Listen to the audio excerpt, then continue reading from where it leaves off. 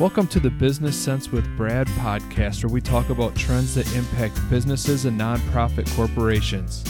For more information, go to businesssensewithbrad.com.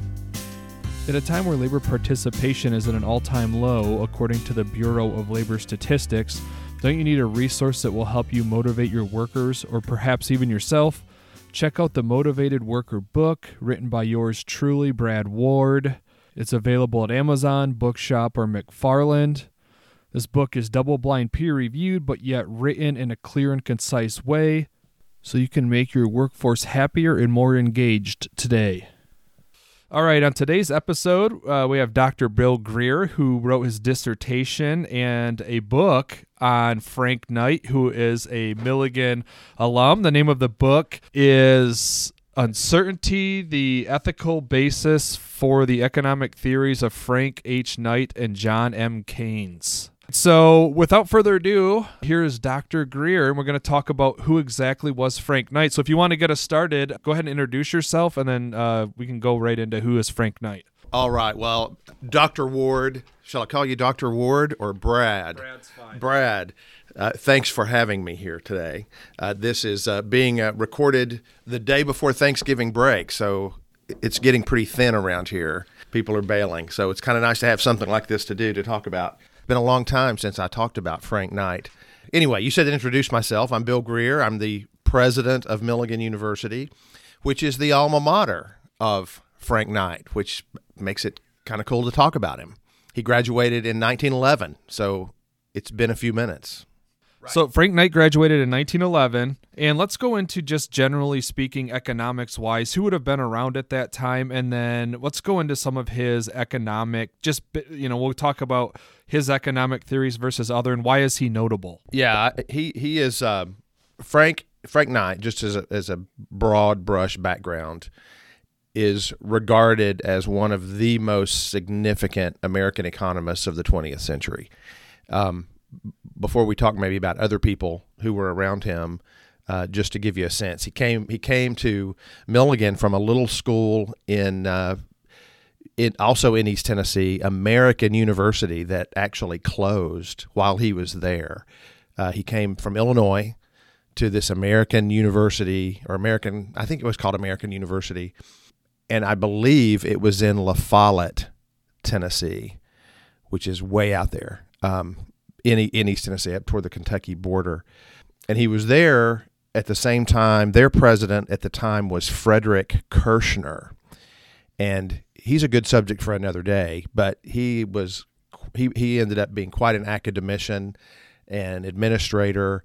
He came to Milligan and became the president after the closure of American University, which kind of puzzles me when I think about the history of one school hiring the president of one that went out of business. But at any rate, Frederick Kirschner came to Milligan, and a lot of students followed him. At that time, a lot of presidents had kind of followings of students, and our own founder, Josephus Hopwood, he was actually released from Milligan. That's another story for another day. After he founded the school and was president for a long time, he moved to Virginia, and a lot of students and faculty went with him. So that just seemed to be something that happened a lot. But at any rate, that school closed, and Frank Knight followed Frederick Kirschner to Milligan. Frederick Kirschner, the reason I mention him is because they maintained quite a lot of correspondence throughout the rest of their lives. And Frederick Kirschner was president at Milligan for just a very few years, and then he became president of Texas Christian University. So he just moved on into ranks of larger schools and of course, football powerhouses nowadays, maybe not at the time. But at any rate, I thought your listeners might be interested in that sort of that background. But Knight finished his bachelor's degree here in 1911, went over to University of Tennessee, Knoxville, did a master's degree, ended up at Cornell University where he did a PhD in economics, and then ended up at the University of Chicago, which early on was working to establish itself as an economic center. And so he and some folks like George Stigler and others were influential in establishing what has become known as the Chicago School of Economics. So that's sort of his path through Milligan, and he met his wife here at Milligan, and his first wife, and again, ultimately ended up at Chicago, where he was super influential in establishing what became known as the Chicago School of Economics, which I think we'll keep talking more about. All right, so you mentioned the Chicago School, and I know you can divide or subdivide all of these different schools of economic thought. I would say they're on a continuum from left to right. The far left would be government controlling everything and distributing or what have you, and the far right would be total anarchy.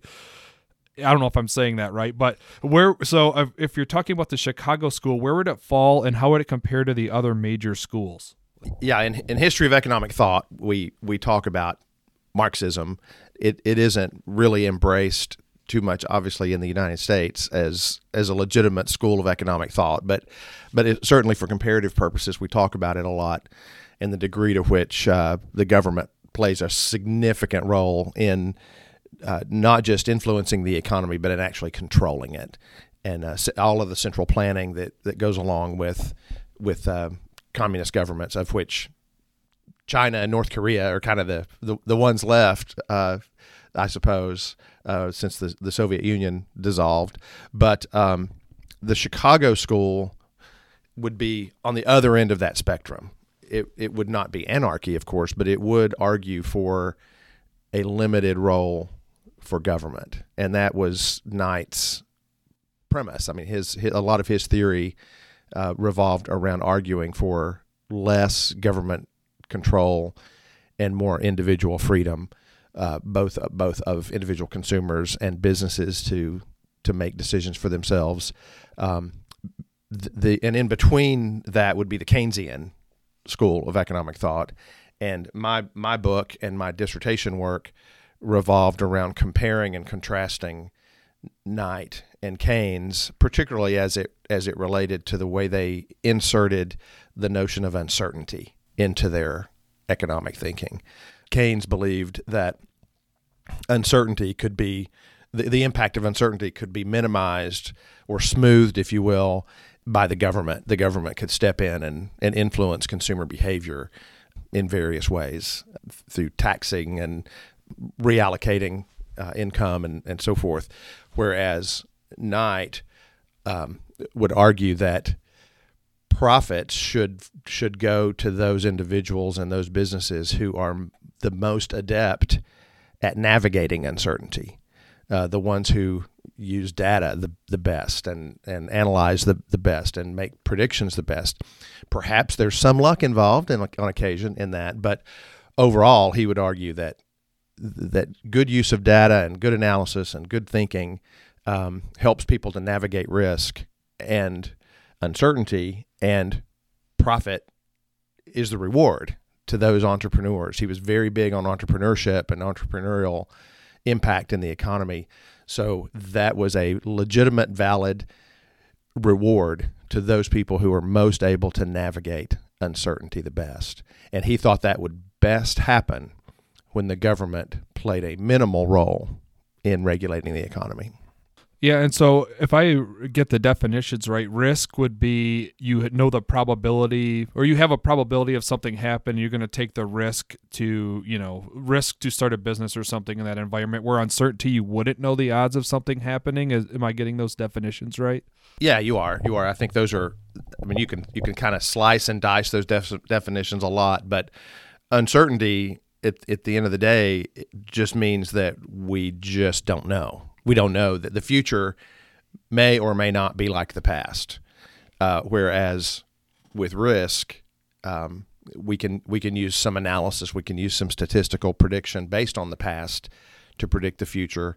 And in fact, there's a lot of argument that's where the notion of insurance comes in. You can insure against risk. It's more difficult to insure against pure uncertainty. All right, so, and then there's also to the farthest right, if you will, if we're going to use the four, say Marx on the farthest left, then Keynes, moving right, then would be Chicago School, and then Austrian School on the farthest to the right. They focus mostly on subjective value, I believe. So the consumer or the demand side would predict prices. I don't know if I would say to an extreme level, where on the far left side you would have the supply side. Is there, I guess, could you explain how that relates to our supply and demand graphs too? Well, now you're getting into the weeds at a little, but let me say generally about the Austrian School. Hayek is probably the most notable from a historical perspective Austrian economist, and he and Keynes went back and forth quite a lot. And Hayek would have been among those who would have argued that it's consumer behavior and it's the individual decisions that are being made that drive the relationship between supply and demand to the point where you can arrive at an equilibrium price. Now, he regarded Knight as the most significant figure in the 20th century when it came to perpetuating the notions of classical free market economics. So he held Knight in extremely high regard, and so they shared that notion that it was a demand side that was the dominant part of the equation, as opposed to Keynes on the supply side. And the supply side just simply means that if the government can spend enough money and force demand to, well, not force, I guess we should put people to work doing public works projects and things like that, then there'll be this inflow of funds into the economy that would buoy the economy. And Knight and Hayek saw that as kind of a dead end, because you can't rely on the central government's purse, if you will, which is something also that other folks at Margaret Thatcher.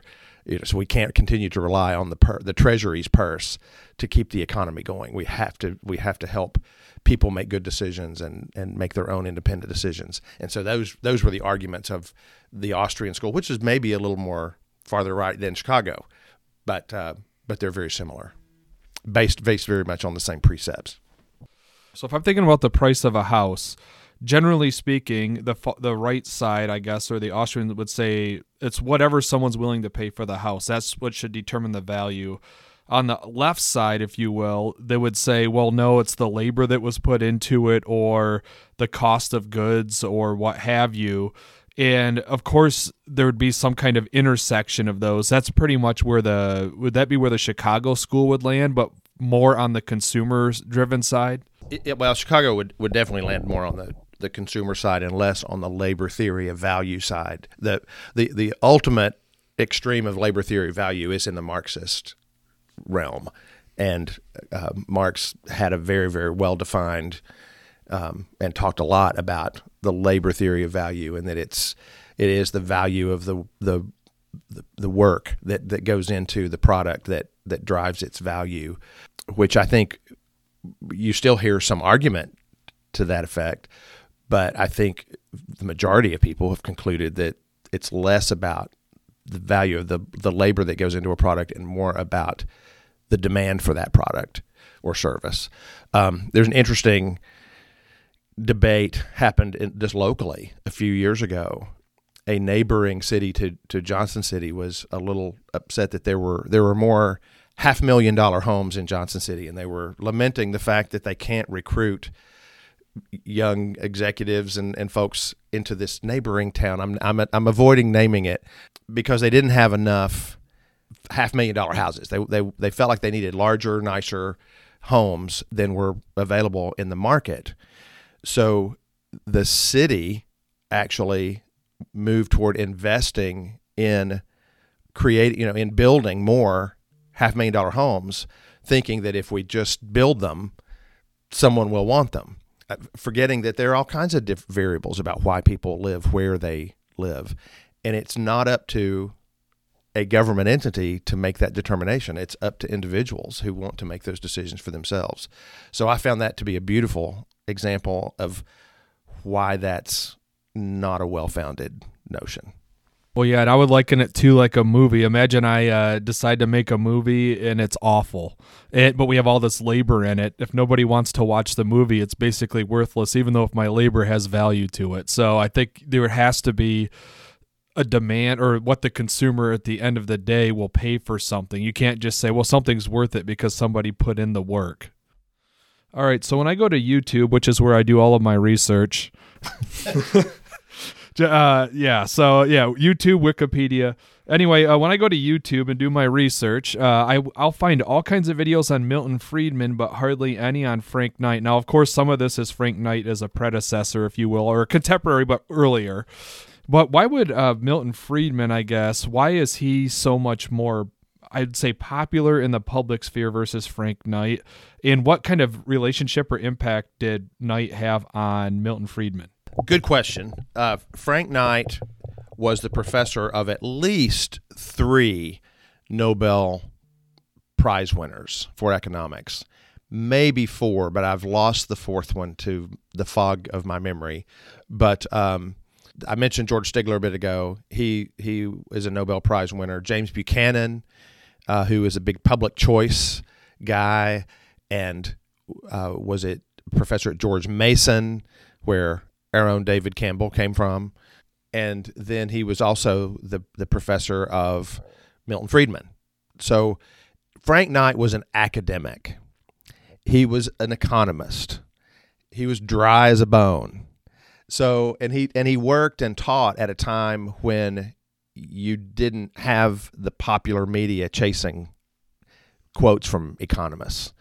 Milton Friedman, though, after being in classes with Frank Knight, did become very powerful. He became a very influential political advisor and was very instrumental in helping navigate the United States out of tough economic times in the 70s and 80s.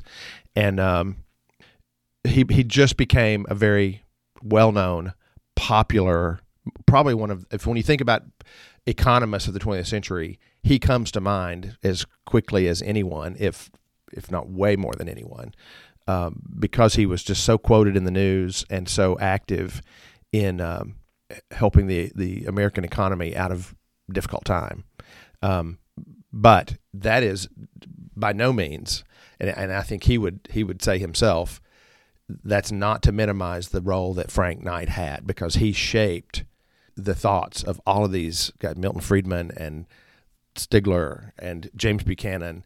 I was privileged to go to a colloquium representing Milligan and my research at the time.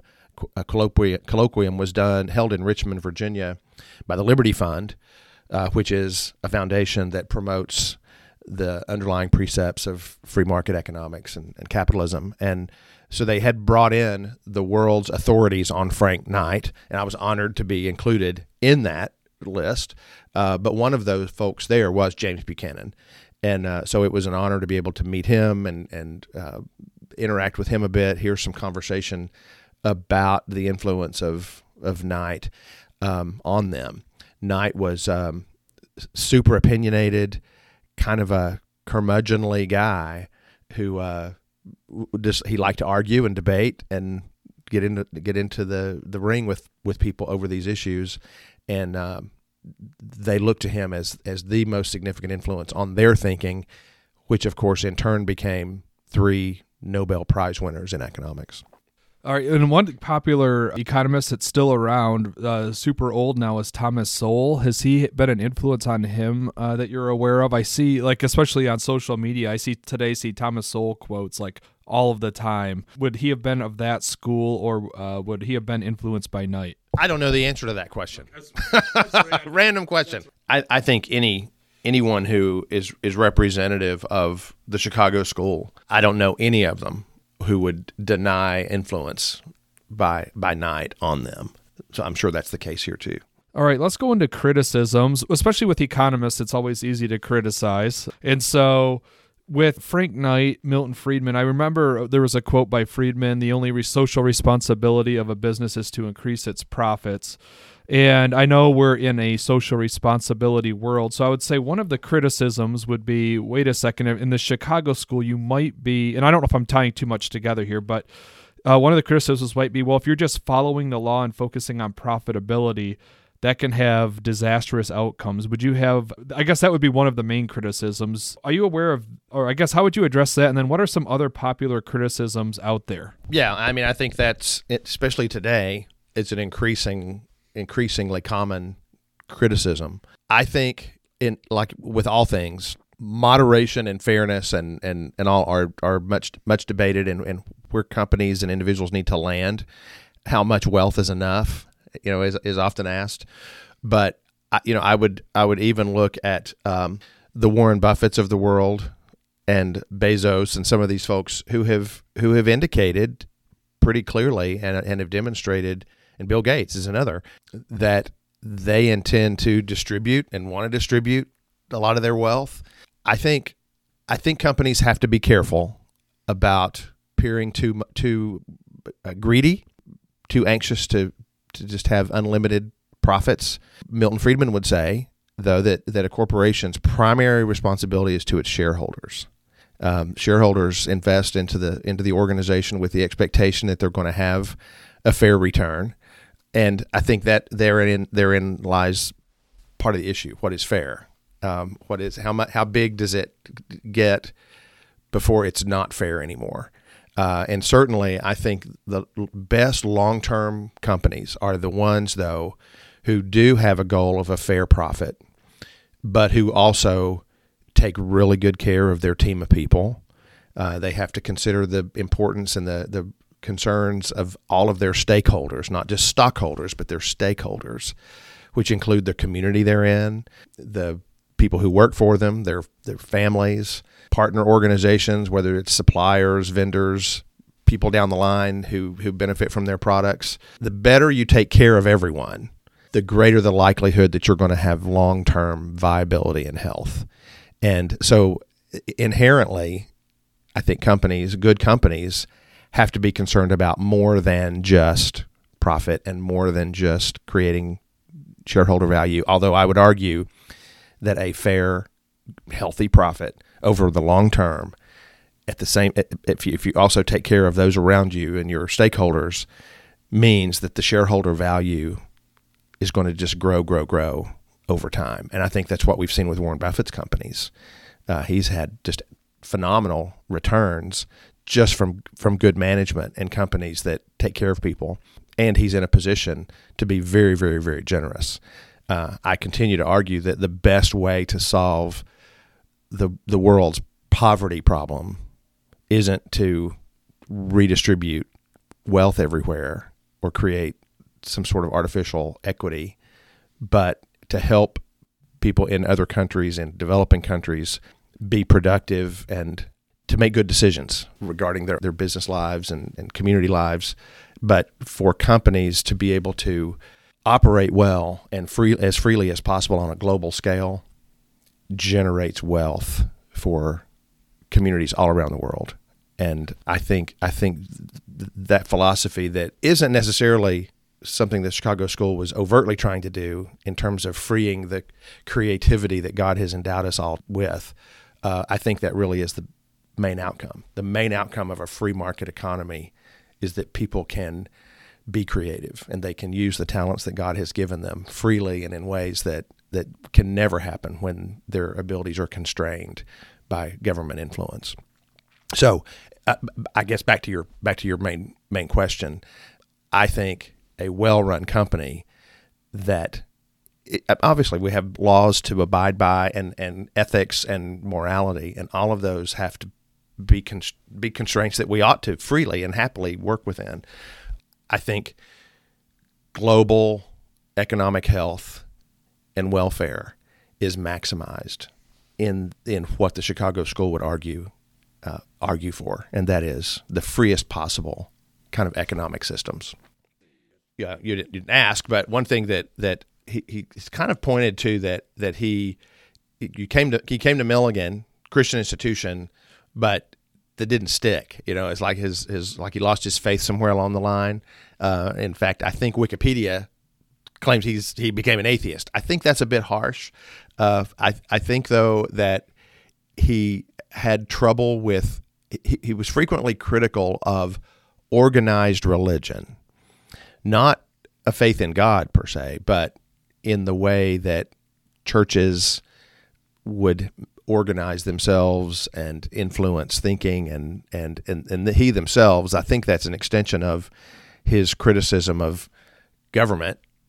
He viewed that a lot of denominational organizations were managed in the same way, and therefore he didn't have a lot of patience for them.